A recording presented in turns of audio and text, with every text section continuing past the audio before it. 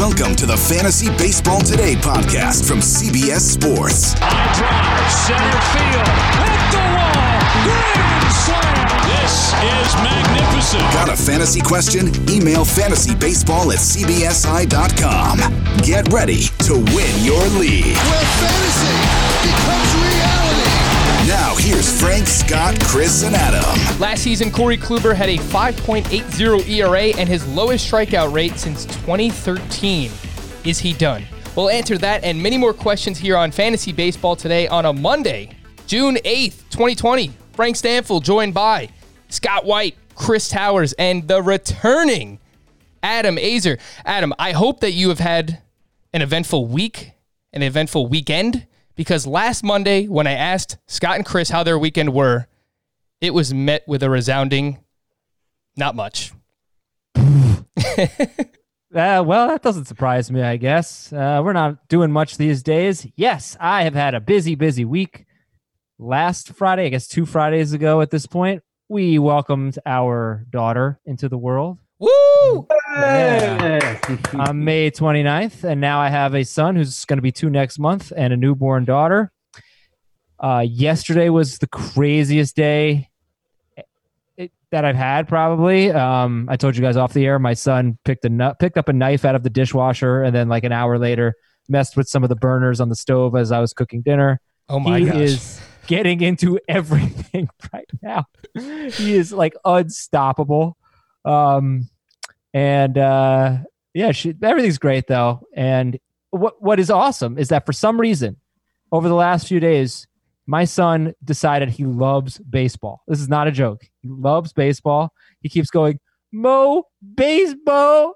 And I have to keep putting on YouTube highlights of games. I've been watching MLB Network because they're just showing old games. I watched Barry Bonds destroy a home run in the World Series, a game that they lost. That is one of, like, the Albert Pujols home run gets all the love.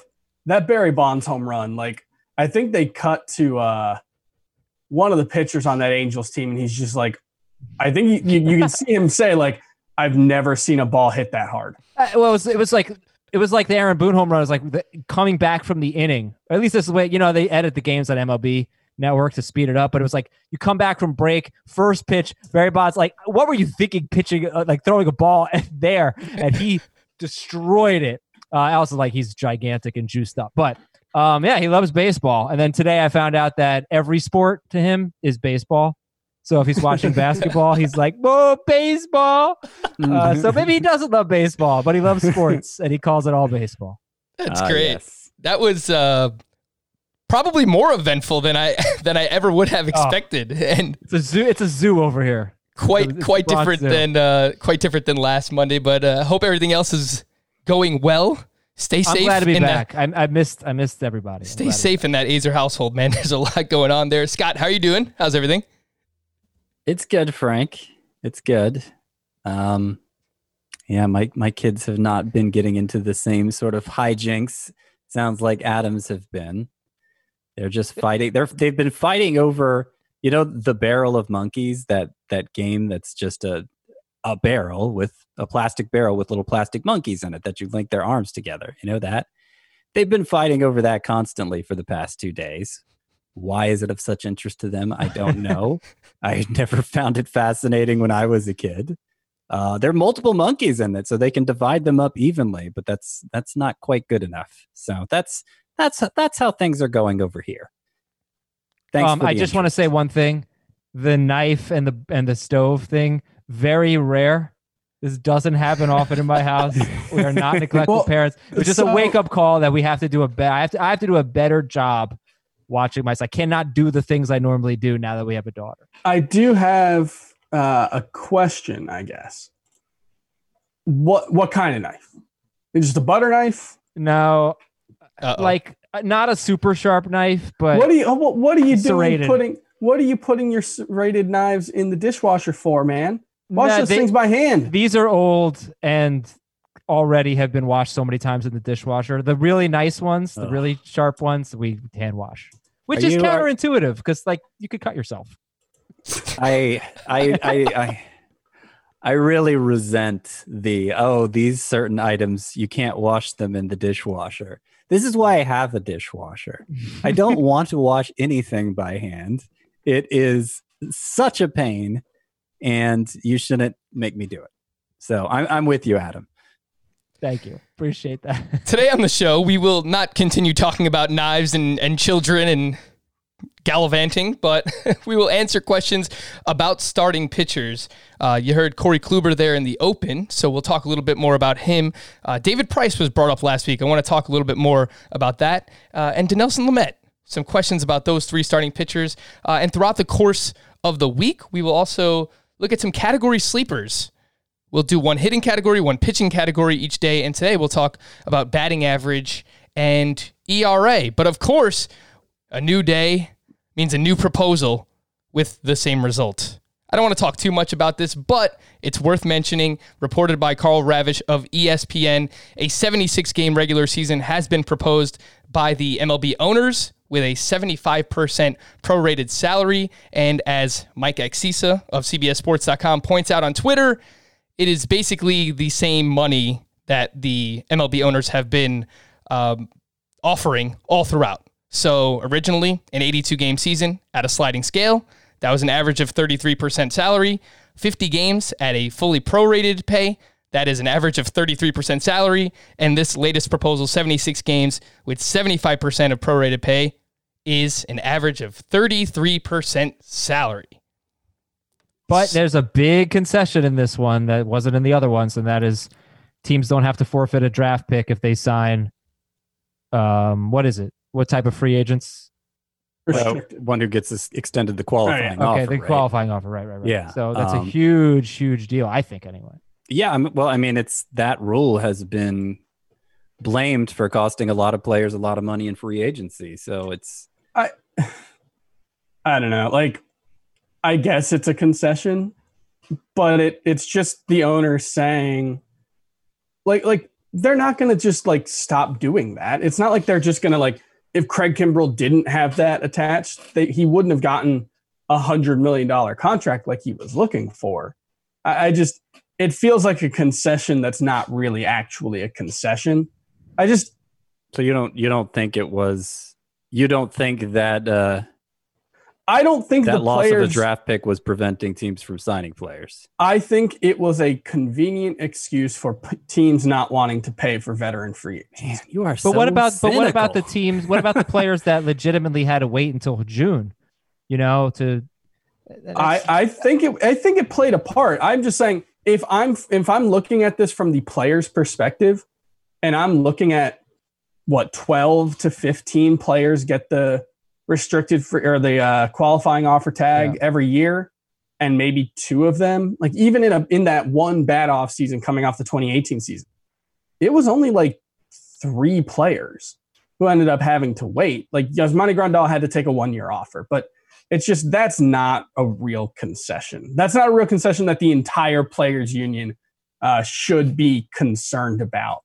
This seems like we have an easy solution here. Just 76 games, prorate the full salaries, but you can defer X percentage of the money. And also, if the postseason doesn't play, you get to waive the money. Like, that just seems like such an obvious answer that fulfills both sides' stated goals and needs. And it's just like, let's just get there, you know, like. Yeah, it sounds like Karl Ravech had a series of tweets related to this report, and the way he made it sound was that if this offer doesn't at least inspire a counter offer from the players, because it's basically been one side makes an offer and the other just says no and waits for the other side to make a new offer. That's how it's been going.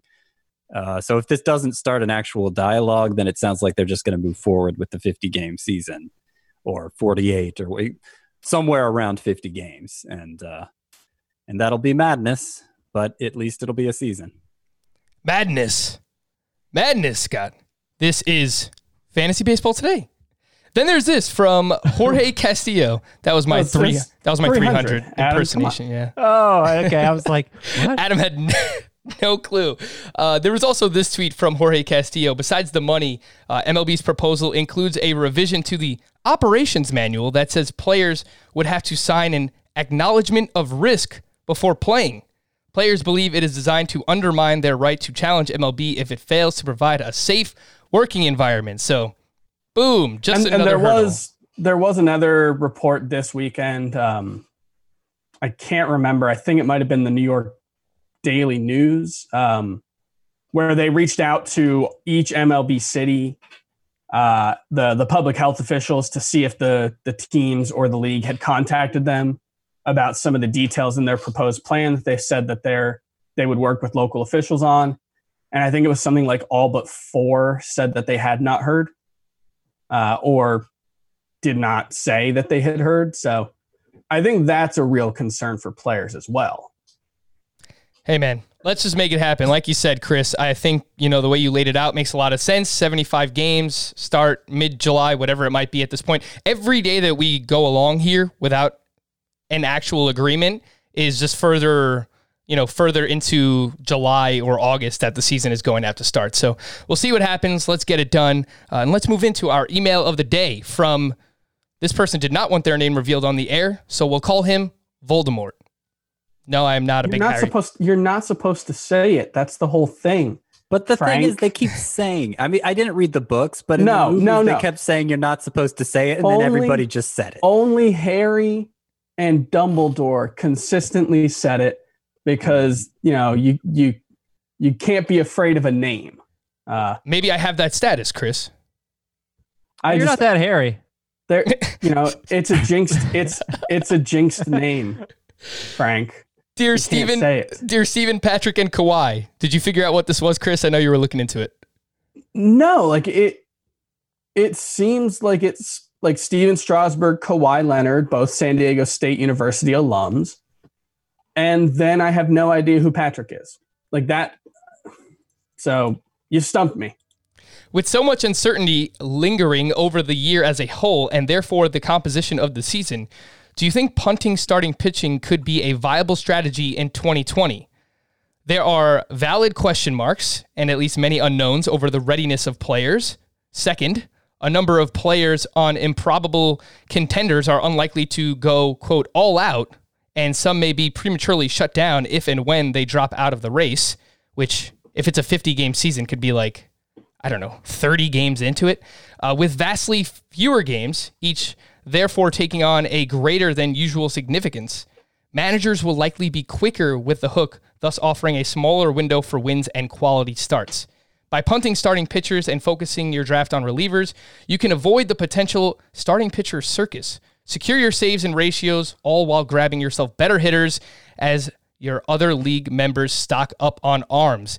Adam, we spoke about this a little bit on Friday in regards to our 50-game mock draft that we did, so you didn't have an opportunity to talk about this. Is this something you can see yourself doing if we do play out a 50-game season, let's say? This is obviously not a points league question. I don't see why it's any different, but me and my Tap Hap AMC, where I do think that you could sort of punt starting pitching. And I think some people do punt starting pitching and just get those ratios, particularly in a head-to-head categories league, a weekly head-to-head categories league. I don't think any strategy changes in this regard, with this specific question. I don't think the 50 games changes, but yeah, I mean, just a in general strategy of relievers instead of starters and focusing on ratio categories. It's a viable strategy, but I don't think that I really agree with the premise of this email.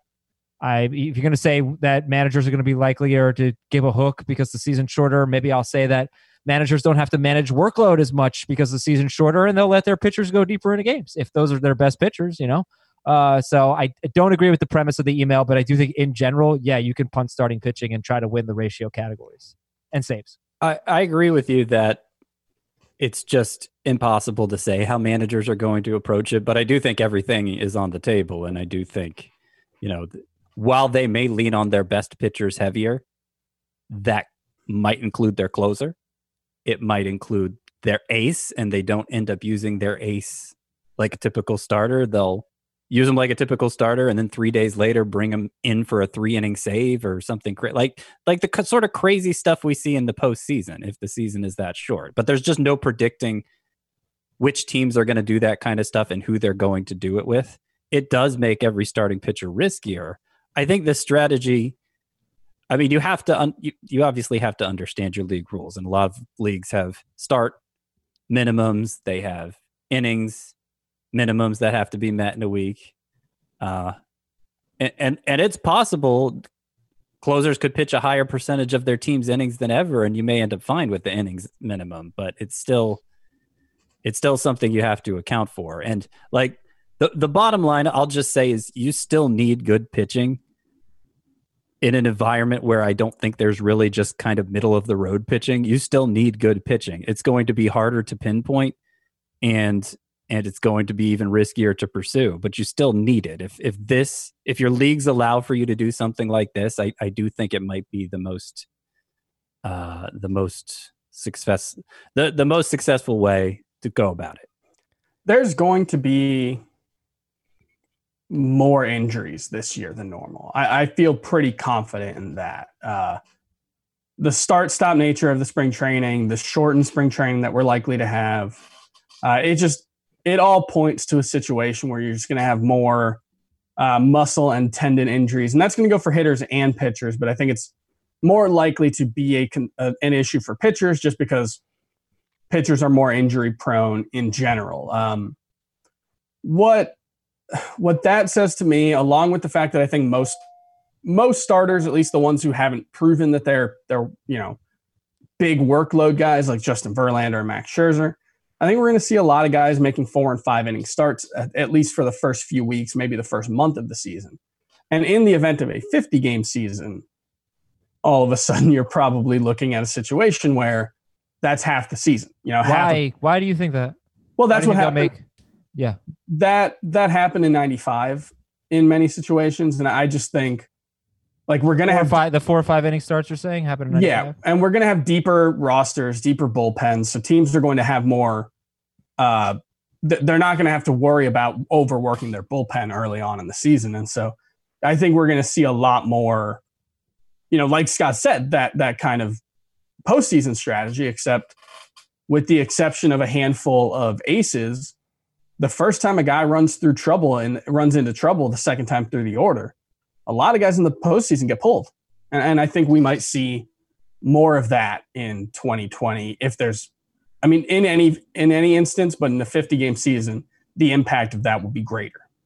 Yeah, I know the Dodgers were notorious for that throughout the postseason. They would only let their starters, some of the fringe starters, their third and fourth guys go one time through the order, and they would be really cautious once, runners would get on base. So, look, every game matters that much more in a 50-game season. So, I tend to agree that things are going to look a lot different than we're used to.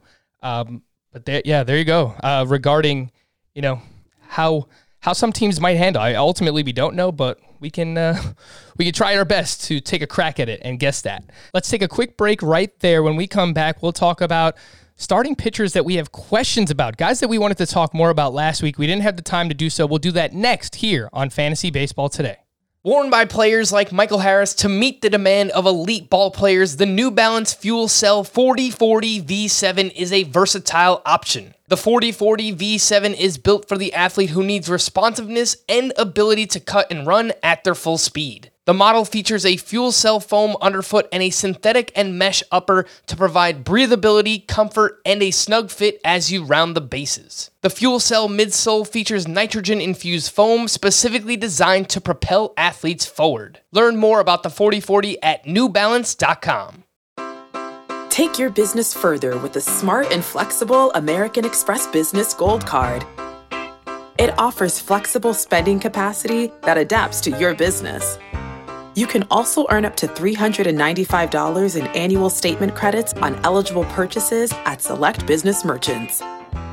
That's the powerful backing of American Express. Terms apply. Learn more at americanexpress.com/business gold card. All right, we're back here on Fantasy Baseball Today. We'll take a look at some of those starting pitchers we have questions about, and let's start things off with Corey Kluber. I'm just going to go around the horn, a yes or no question. Is Corey Kluber done? Let's say as a top 20 starting pitcher. Adam, yes or no? Yes, not top 20 anymore. Chris? I think he definitely could be. Yeah. That's not the exercise. Yes or no? He could be done, or he could be top 20. top 20. I'm not drafting him as a top 20 pitcher, but you don't have to have him on your team. So no. So your answer to the yes or no question is no. Yes. I don't like yes or no questions. Yeah, I don't like us either, Frank. You suck, man. I'm just confusing myself at this point because Adam did the exercise correctly. Chris, did what Chris does and kind of went all over the place with it. Scott, Corey Kluber, is he done as a top 20 starting pitcher? I'm leaning yes. You're leaning yes. All right, let's get into it here. The fantasy points per game the last 2 seasons before last year. So I don't even have the fantasy points per game for last year because he was so bad. He had a 5.80 ERA and a 22.6% strikeout rate, which was his lowest since 2013. But the 2 seasons before that, 2018, 19.7 fantasy points per game. In 2018, that ranked as SP4.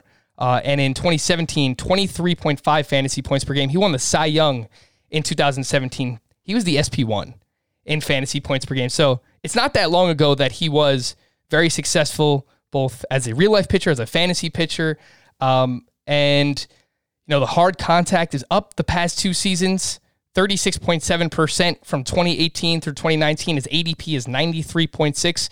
Now, I've had a tough time figuring him out because typically he's a slow starter. That could have just been the case last year. Chris, tell us why you are a little bit more optimistic, I think, than us on Corey Kluber. I think what it comes down to is that I take a lot less from what happened last season than I think most people are. I don't think 6 starts tells us a ton.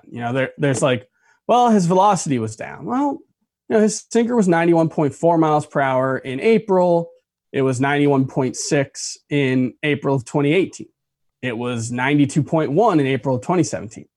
That's really basically nothing, especially for a guy at his age. And then, his strikeout rate was down. Well, again, 1 month.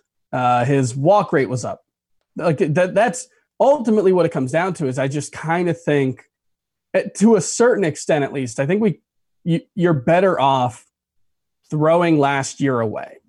Take a little bit of something out of it. Don't just draft him like you were coming into 2019, which was, as a second round pick. But I just don't think last year was enough for us to say, wow, Corey Kluber is probably done. I don't think we have enough evidence for that. We saw something similar happen to him in 2017, where he really struggled in the first month of the season. ERA wasn't quite as bad. Walk rate wasn't quite as bad, but they were pretty close. And went on the IL at the beginning of May, came back from a back injury, and was the best pitcher in baseball from that point on. Threw a ton of innings, got a ton of strikeouts, and won the AL Cy Young. So I just think if you're looking at Corey Kluber and saying, well, he had 1 bad month and then he didn't bounce back from it, I kind of think that it's sort of poor logic. I think we have to weight these things appropriately. And I just feel like his current ranking, the way people look at him and talk about him in fantasy baseball for 2020, doesn't appropriately weigh the amount of data that we have. Scott, when it comes to Kluber, his ADP is 93.6. He's the 24th starting pitcher off the board. At what point in the draft do you have to be where he's available and you are willing to draft him? Probably my 4th starter. If I'm looking to fill my 4th starter spot, that's where the upside is worth the downside to me. And I'm not putting it all on last month. I do see a lot of people who are. I'm kind of with Chris in that I don't put that much stock in last month. What worries me most is that when we last saw him pitch, he was 32. And now he's 34. And a lot of aging can happen between 32 and 34 that we just have no insight into. Apparently, I don't know. I remember seeing some report. I didn't see it for myself, him pitching, but apparently he wasn't looking that good this spring. And I had some concerns about him heading into last season because of a drop in velocity and a drop in swinging strike rate from 2017 when he won the Cy Young. Now, he still put up great numbers in 2018, but I thought maybe he overachieved some. I thought it may be indicators of a decline. Last April, it doesn't help reassure those fears. And now he's, like I said, it's basically been 2 years since we've seen him pitch a reasonable sample of innings. So I just don't know who he is anymore. And now he's changing teams too. It's just like a lot of reasons to be worried. And it could turn out fine. He could be a top 3 Cy Young finisher again. But I talk about the top 35 starting pitchers all the time, and he's among them. The main thing I use to sort them out is risk factors, and I feel like his pile is larger than most pitchers, most of that group. One thing I will say, though, is what appears to be a decline from 2017 to 2018 might have just, in fact, been a regression to the mean. He was just so much better in 2017 than he'd ever been at, generating swinging strikes, generating strikeouts, avoiding walks. And for the most part, he just went back to being who he'd been in 2014, 2015, 2016, when he wasn't the best pitcher in baseball necessarily, but he was a consistent top 5 to top 7 fantasy starter and fantasy pick. And so it's one of those things it's always hard to tell when a player is coming off a career year. Did they lose something, or was it just they had a career year? I think in Corey Kluber's case, maybe a bit of both, but I didn't really see much to be alarmed about in his 2018. Like, he still had a 323 SIERA, 308 xFIP, 312 FIP, 289 ERA. He was still, by any possible measure, one of the 10 best pitchers in baseball. Adam, I've got a 2-parter for you. Would you rather have Corey Kluber or Zach Gallen? And speaking of his xFIP and SIERA, what would you project for his AERA this season, his Adam ERA? I would rather have Zach Gallen, but most of the pitchers going behind Kluber, I would not take over Kluber. I think Kluber's ADP is pretty good. I would take Carrasco, Gallen, and Paxton over Kluber. And that might be it. And I would say 380 or higher.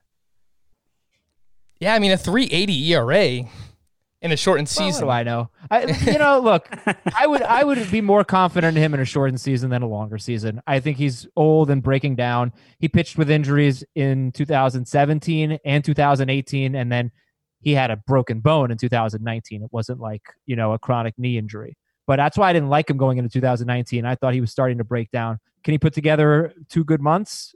Very, very possible. But he's just not someone that really interests me.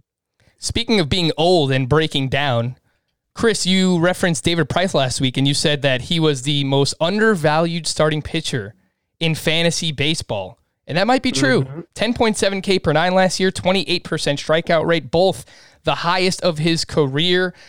He does leave the AL East, which is great news because in his career versus the Yankees, he has an ERA over 5. I don't know what it was. I think it was just a mental thing at times. Obviously, they had good lineups, but he just got crushed every time he faced the Yankees. Moves over to the National League with the Dodgers on the West Coast. His ADP right now, 149.2. He is SP 41. Chris, tell us why he is one of the most undervalued starting pitchers in fantasy baseball. Well, I think the biggest thing is that you look at the final ERA and it's 4.28, and it looks like it's in keeping with the general decline that we've seen from David Price, where he hasn't really been an elite pitcher in a long time. He's 33 years old. Maybe that was another sign of the beginning of the end. Except for him, he basically was pitching with a wrist issue for his last 4 starts, as Alex Cora said when he went on the IL last season. It was ultimately just a cyst in his wrist, which rhymes. That's fun. Mm-hmm. Probably not fun to actually pitch through, though. But the takeaway there is it wasn't a ligamental issue. It wasn't a sore elbow. It was, he had a mass that grew. They removed it, and he should be fine. Assuming he's fine, he had a 3.16 ERA through his first 17 starts, right before those last 4 starts of the season. before going on the IL. At 3.16 ERA, 102 strikeouts, and 88.1 innings pitched. And he had gone at least 6 innings, I believe, in 10 of those 17 starts. The starts per inning number is really low, but that's mostly because he had one start where he went 2/3 of an inning, I believe got ejected. And then another one where he went 1 1/3 of an inning, gave up 6 earned runs, and was pulled. So he didn't really have trouble, consistently going 6 innings. He was very, very effective. But I think he only had 8 quality starts in his first 17 starts. I mean, that's, that comes out to 14 over a 32 start season. That's not a huge number, but it's not terrible. That might make him better in a roto league at this point versus head-to-head points. Sure. I think that's fair. And I think, the way the Dodgers use their starting pitching, it wouldn't surprise me if he had more short starts this season. But he's the kind of guy who has proven he can handle the workload, has proven he can throw, the 95 to 110 pitches that we want to see from a starting pitcher. So he probably won't need a long ramp up like some other guys. So I just think David Price was really good last year, and it's kind of gone unnoticed. I don't think he was a salary dump in that trade, but I think the Dodgers are going to be very happy that they have him. Scott, you wanted to retort this last week. We didn't have enough time. I pushed it off, and I said, we'll get to it. Well, now's the time to get to it, Scott. You did not think that David Price is one of the most or the most undervalued starting pitcher. Why is that? I didn't really trust what he was doing even before things before things collapsed for him last July when he had the 3.16 ERA through those first however many starts. It was a career high strikeout rate, even though his swinging strike rate was as mediocre as ever. I mean, he's always been terrible at getting whiffs. He's managed to be a good pitcher in spite of it, but so why hold that against him? I mean, that's David because Price. he hasn't been a great strikeout pitcher before last year. That was the first time we had ever seen that happen, and it was over basically half a season and without the underlying changes to support it. So he also tends to give up a lot of hits. I just think, I don't know. I think he had a good half season in a way that I have trouble explaining. And so therefore I'm not putting much stock in it. Well, you better get used to that, Scott. He had a 3.65 xFIP, a 3.16 ERA, and a 3 FIP. Yeah. He was really good. Yeah, and he was. You can look at 2018 too, and if you take away his starts against the Yankees, he had a 2.92 ERA. So where I come out on it, Frank, is I don't know if you remember, we talked about kind of lessons we learned, and my lesson that I learned from Yu Darvish that I said I was throwing away and was going to be willing to make the same mistake on Yu Darvish was I can sit here and go through game logs and injuries and this, take away the Yankees starts for David Price. I can make a really compelling case for David Price. But when you start doing that with older guys, especially ones that are injury prone, that's where you can run into trouble. And I think there's a lot to like about David Price, but I also feel like there's huge downside with David Price because he's also 34 years old and he's had trouble staying healthy and he doesn't pitch that deep into games. And again, if it were a longer season, I'd be more afraid of him. If it's a 50-game season, I might not care. But I could see a really easy case to make. 2.92 ERA if you remove the Yankee starts in 2018. 3.16 ERA and a great strikeout to walk ratio before playing with a wrist cyst in 2019. That's great. But you do have to be careful when you start making excuses for players 2 years in a row. Just beware. No, I think that's fair. But looking at other pitchers in that range. Yeah, it's baked into his cost, Yeah, I don't necessarily know there's that much more risk in David Price than James Paxton, who is a fly ball pitcher with a ton of injury. I love Julio Urias, but you definitely can't say there's more risk with David Price than Julio Urias. Kyle Hendricks has, I think, basically no risk, but I think he's also generally just kind of overlooked because he's boring. I just think in that price range, that's why I like him so much. Price range. Yeah, exactly. Over the previous 3 years, Price had a 3.74 ERA. So 3.74 ERA and barely a strikeout per inning. That's solid what starter. I'm banking on more than the guy we saw for half a season last year. That's not bad for your SP4 though, Scott. Yeah, that's you look at the guys in that range, and it's Robbie Ray and Robbie Ray. It's comparable. I don't see how that makes him undervalued though. Well, because I think that's not the only outcome. I think there's legitimate top 20 upside there. I also think when he got traded to the Dodgers, I think most people took it as a positive for his fantasy value, but the way the Dodgers manage their pitching staff, they don't need him nearly as much as the Red Sox did. I think they're going to treat him kind of like Rich Hill, kind of like they treated Rich Hill, except maybe even pulling him from starts earlier.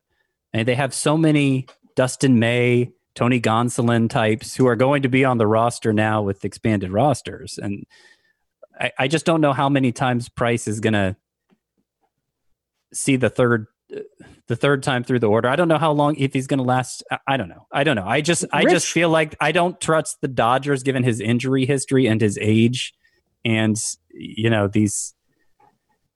these patches of ineffectiveness that he's shown the past few years. I just don't trust him to really treat him like a typical starting pitcher anyway. And I know you could make the case for every starting pitcher going into a short season, but I think it's a stronger case for David Price. I mean, Rich Hill's, 2018, 6 innings or more in 13 of 23 starts. It's not a huge workload. There definitely were some early hooks, but I don't know. At SP41, it seems like that's more than baked into the price. There are other guys behind him who I like even more, like Matthew Boyd, but I just think he's a very good value right now.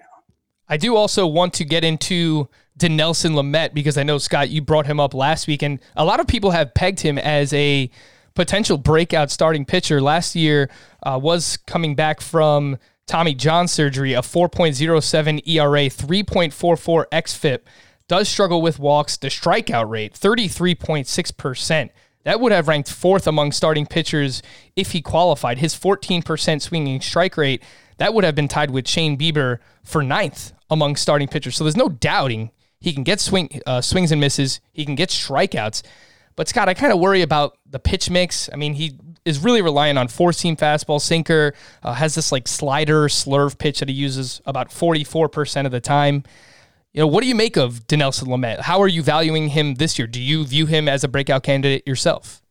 Yeah, I view him as a breakout candidate. I think I never end up drafting him because I think some people are too sanguine about that pitch mix you talk about. Basically just a 2-pitch pitcher, and he throws the one breaking ball about half the time. Like you said, that's the key to his success. And is that something that he can sustain a third time through the order? Looking at the way the Padres have handled Joey Lucchesi, who, the raw stuff isn't as good, but the pitch mix is similar. He basically relies on one special breaking ball a ton, and they never let him pitch a third time through the order. And, obviously he was coming back for Tommy John surgery last year, Lamet was, but it's not like they were letting him pitch deep into games then.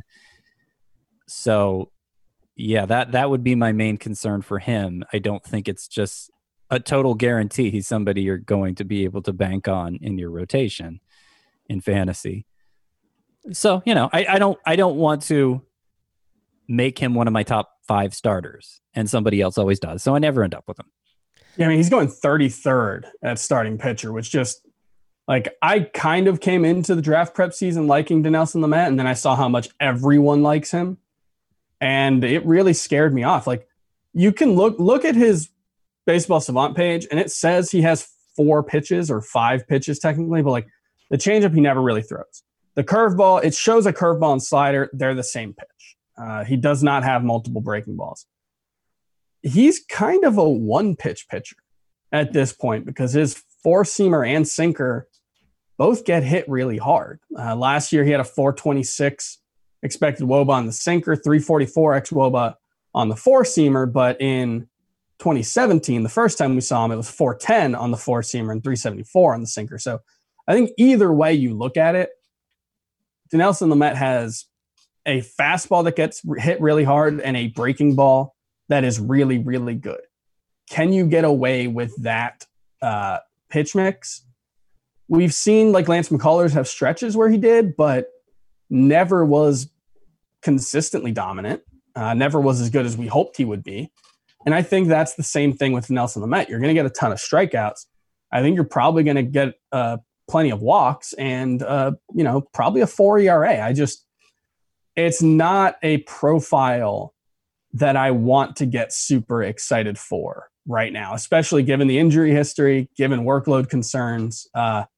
It's kind of like the all-power hitter at this point. Like Dinelson Lamet's probably just a strikeout specialist at pitcher, and you're hoping he holds steady at ERA, and it just seems like that's really easy to find. Why would I pay for Dinelson Lamet when Robbie Ray goes so much later than him?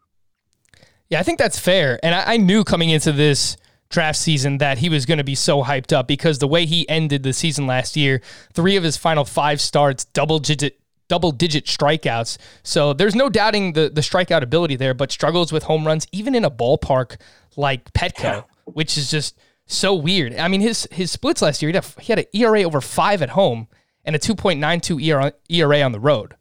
So it's just, there's a lot of volatility in the profile, I think. And I've already kind of been on record saying in a shorter season, I think you kind of need to avoid some of these pitchers where you don't really know what you're going to get from start to start.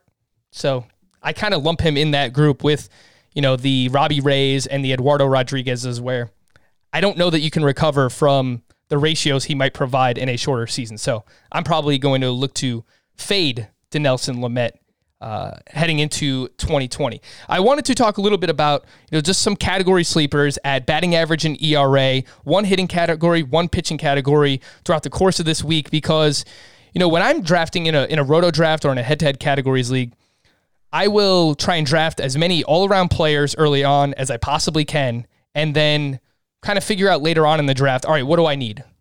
Look at your team and figure out, all right, I'm light in batting average, I'm light in home runs, I'm light in steals, I'm light in strikeouts, and try and, almost look for category specialists. So that's what I would consider, some of these players. So let's start off with batting average.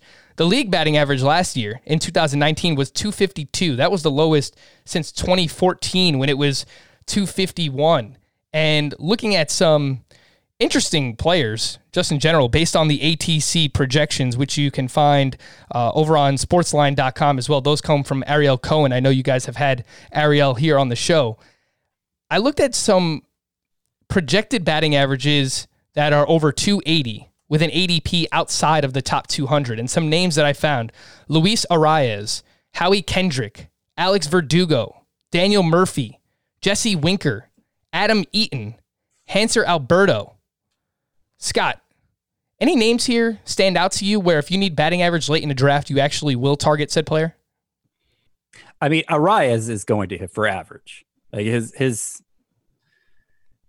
he's so geared for it with how much contact he makes, the kind of contact he makes. He's going to hit for average. I'm just not sure he's going to do anything else. Maybe score a lot of runs depending where he is in the order. He does get on base a decent amount, mostly because of the batting average.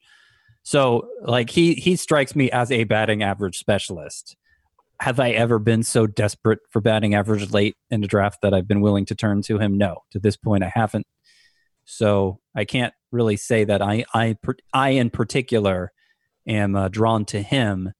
Maybe Alex Verdugo. I think the overall upside is better, and since the back issues, those seem to be a thing of the past now, hopefully.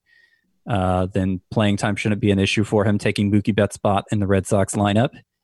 And he might actually provide a decent amount of power, not a ton, but some, unlike Arraez, who should be none. So he's, of these players here, he's the one I'm most excited about. And yeah, I think he's going to be a safe source of batting average. Not going to be as high as Arraez probably, but it'll still be, that 290, 300 range. Adam, when you're drafting in a roto or head-to-head categories league, do you find yourself reaching for category specialists? Like you just look up and down your roster and realize, all right, I'm light on batting average. it seems like it's harder to find specifically with this category. That's why I wanted to highlight some of these players. But do you find yourself maybe reaching for some of these batting average contributors late in the draft? Ryan Reynolds is probably the last guy I look at. He goes about 180th, right? But like Kevin Newman and Luis Arraez, no, I'm probably not going to be taking those guys. What I have found that happens a lot is like if I need to justify taking someone like Edwin Encarnacion late in a draft, I can only do that if I took good batting average players earlier. So it usually works the other way. If I get really good batting average guys earlier, then it frees me up to take the 250 hitter who's going to hit a bunch of homers. I don't like playing catch up in batting average. It's my least favorite category, hitting and pitching combined, I think. Maybe strikeouts. But yeah, it's my least favorite category to play catch up in because the kind like hitting for power helps batting average.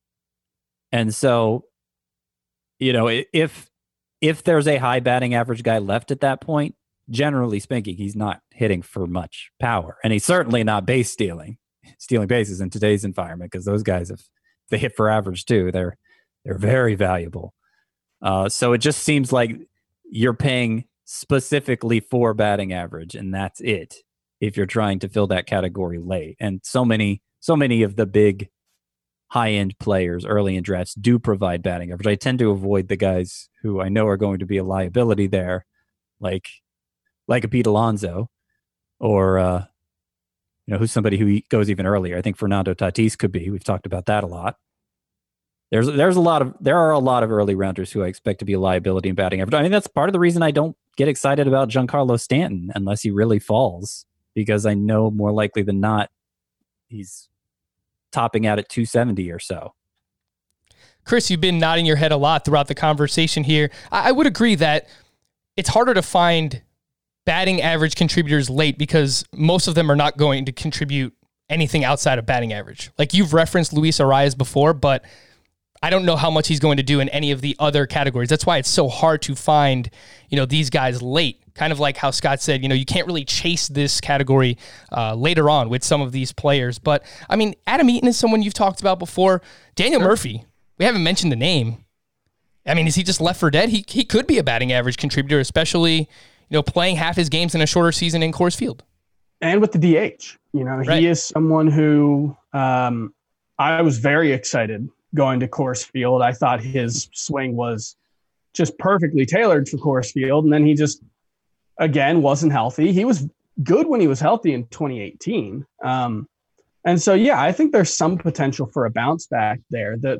The thing I would point out, the one other name that I think is really going overlooked, and it's surprising because there was some hype around him early on, is Howie Kendrick, who led baseball in expected batting average last season, only had 370 plate appearances, not going to play every day. But with the addition of the DH in the National League, he very well may play every day or something close to it. And he's not just a batting average specialist. He had a 622 expected slugging percentage. He slugged 572 last year and was one of the biggest expected slugging percentage underperformers. I don't think he's going to do that again. I think last season was something close to a best case scenario for Howie Kendrick pretty much across the board. But with the DH, I think he's someone who absolutely belongs on your draft board. And then the other point I would make is, you said the league average is 252.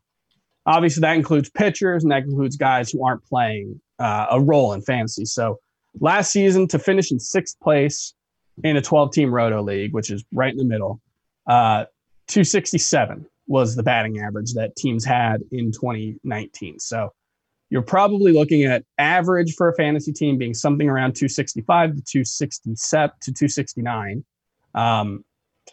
And so, that bar is still pretty low. If someone hits 280, they're helping you in batting average. And, there are more guys than you think who can help. It's just like Scott said, and like Adam said, you're going to be sacrificing in other places to accomplish that goal. I want to quickly talk about ERA, some guys that, and this is also a tough one as well. So I marry these two together, ERA and batting average. It's, trying to predict ERA for a season is something that's very tough to do. But Scott, I wanted to ask you specifically about in Roto using middle relievers who have great ERAs. Is this something that you've ever tried? Have you used it as a viable strategy? Because I have some names here who can likely be helpful in the category this season, and they go super late as middle relievers. Will Harris, Emilio Pagan, Seth Lugo, Yusmeiro Petit, and even Will Smith. He goes a little bit earlier because he still might be in the mix for saves with the Atlanta Braves. But is this something that you have used in the past to try and lower your ratio in a Roto league, not a head-to-head categories league? I have. It's usually something I've pivoted to in season when, it seems like improving my pitching situation through trade is just too big of a hurdle to clear. And it's clear it's clear at that point I don't have enough. I can't just wait for guys to come around. I have to start making some hay in that category. So yeah, that's the thing is even in like 15-team leagues, even in like AL and NL only leagues, there are always relievers who can help with those ratios. It's not something you should have to pay for. It's not something you should have to invest your draft capital in. You can just pick them up when the time comes where you need them. So it's never my intention to do that. I try to get the most impact possible from the staff I draft, which would mean drafting starters and hoping, starters and closers, and hoping they live up to my expectations. They live up to my wildest hopes, I guess would probably be a fair way of putting it. And then if they don't, I pivot. That's usually how I handle it. I also took a look at the ATC projections for ERA, and I found 6 starting pitchers that were projected for a 3.90 ERA or less with an ADP outside of the top 150. Adam, I'm going to run a few names by you. You let me know which one you think is most likely to help in ERA in 2020. Carlos Carrasco, Marcus Stroman, Lance McCullers, Carlos Martinez, Kyle Hendricks, and Alex Wood. All 6 of those names met the criteria I mentioned. If Carlos Carrasco is back to normal, then he's, potentially a 3.30 ERA guy. He had 3 years in a row, 3.32, 3.29, 3.38, and then 5.29 last year. So Carrasco jumps off the page. Like I said, I would take him ahead of Corey Kluber. So I think he's incredible value. Chris, same question to you. Carrasco, Stroman, McCullers, Carlos Martinez, Kyle Hendricks, Alex Wood. Can you see any of those being a contributor in ERA?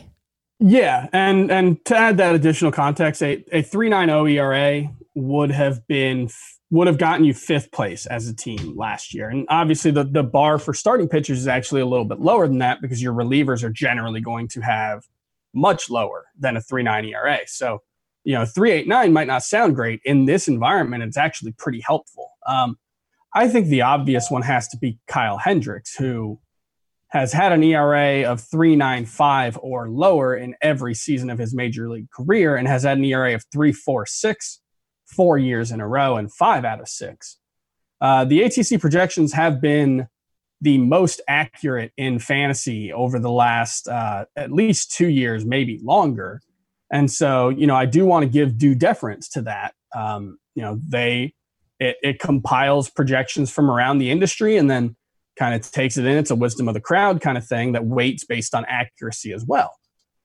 That being said, Kyle Hendricks is probably going to have an ERA lower than 3.88. It's been the case pretty much every single season of his career. The peripherals don't wow you. He's had a FIP of 3.88, 3.78, and 3.61 over the last 3 seasons, but his ERA has been 3.03, 3.44, and 3.46. He limits hard contact just about as well as anyone in baseball. And when you do that and you don't give up walks and you don't give up home runs, which is part of the limiting hard contact, you're going to outperform your peripherals. And I think this is one situation where maybe this is the year that it all falls apart. He's walking a narrow margin for error because he throws 87 miles an hour.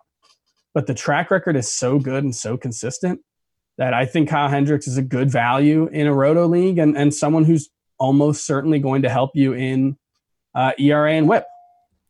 Kyle Hendricks, I just want to add, he had a 3.26 ERA before the last 2 starts of the season, where he gave up 11 1/3 earned runs in 8 innings. Or no, sorry, 8 earned runs in 11 1/3. There you go. His ERA rose from 3.26 to 3.46, and he actually said, Kyle Hendricks said, that he was dealing with fatigue late in the year. So he worked on strengthening his legs, his shoulder, and his back during the offseason. So I don't think he's going to deal with fatigue late in the year this year. Yeah. That's a good thing. Bad signs, though. Hard contact rate was up. Ground ball rate was down. He was terrible third time through the order. Sure. He scares me every single year. But there's a lot to look at with Kyle Hendricks, but he does seem to outperform his expectations every year for sure. And I want to throw a little love Carlos Martinez's way, because I feel like he has a very similar profile to Hendricks and a very similar track record too. Past 5 seasons, a 3.22 ERA. That's combined. Past 5 seasons, 3.22. The highest, only once in those 5 years did he have an ERA above 3.50. So consistently low ERA for him. The whips, substandard, and the strikeouts a little substandard too, but very consistent and back starting, and shouldn't have the same durability questions in a shorter season, whether it ends up being 48 games or 78 games.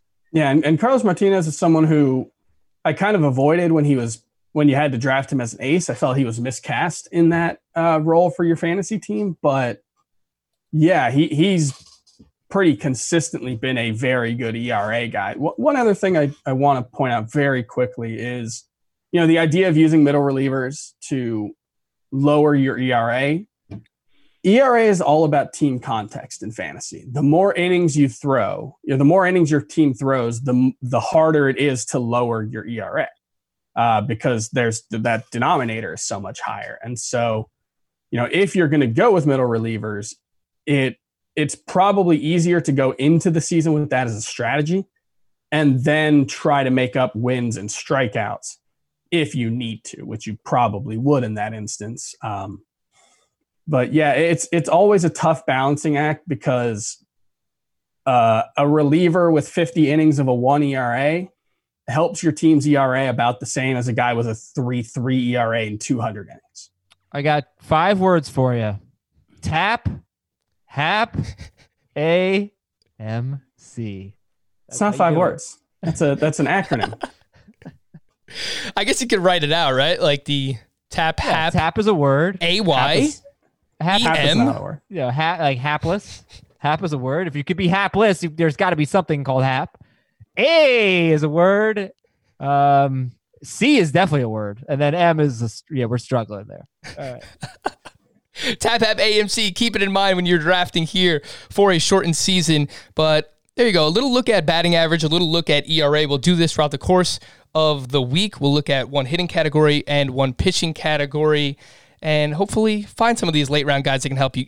Seriously, put some respect on Kyle Hendricks. I've been doubting this guy for years, and I've basically missed out on all of his production. This will be the year that I buy in, and this will be the year that he has like a 4.50 ERA. So looking forward to that. For Adam, Scott, and Chris, we're going to wrap this up. We'll be back again tomorrow. We appreciate you listening. Fantasy Baseball Today. Talk to you again tomorrow. Bye-bye.